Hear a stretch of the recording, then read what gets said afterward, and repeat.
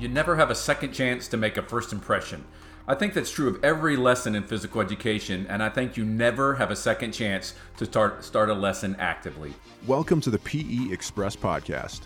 2 to 3 times a week, a PE expert will share a tip, activity idea, or teaching strategy to help you become a better PE professional. Today's host is Dr. Aaron Beagley. He is a co-author of Dynamic Physical Education for Elementary School Children and a contributor to DynamicPEASAP.com. He also publishes extensively and presents for physical education professionals. As you're well aware, our time in PE is short and efficiency is critical. I wasn't always the best at time management, and then I discovered the magic of introductory activities. Some call these introductory activities instant activities or warm-ups or ASAPs, and every lesson in the DynamicPEASAP.com curriculum has an introductory activity, and they serve several purposes. First, the introductory activity ensures that every lesson starts with movement or physical activity. Not squad lines, not sitting on the floor, not standing in lines outside the gym.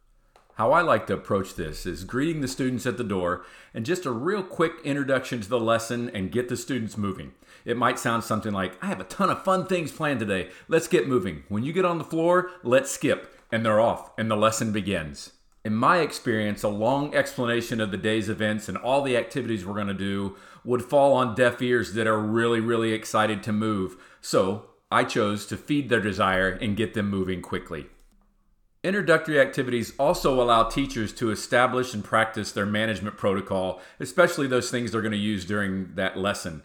Those first moments are essential and will establish the tone in the lesson. It's fun, it's exciting, but it's fun and exciting with expectations. So the first part of every introductory activity is move and freeze students 3 times.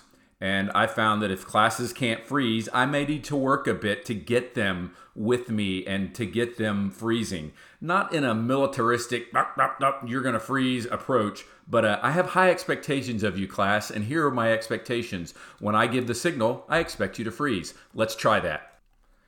The introductory activity takes about 3 to 4 minutes of a 30-minute lesson, and it's a fun way to start the class. It gets students ready for a fun lesson and feeds exactly what they're looking for. They're looking to move.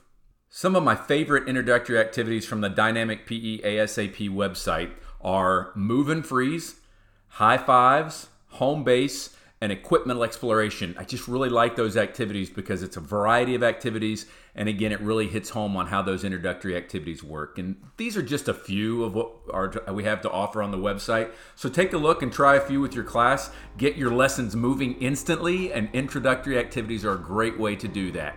Thrive. If you enjoyed the podcast, be sure to connect with Dr. Beagley on Twitter at Aaron Beagley. Don't forget to subscribe to the PE Express podcast for more tips, activity ideas, and strategies to help you become a better PE professional. And check out more free resources from Dr. Aaron Beagley at gophersport.com/blog. We'll see you soon, right here on the PE Express podcast, powered by Gopher, your resource for all things physical education.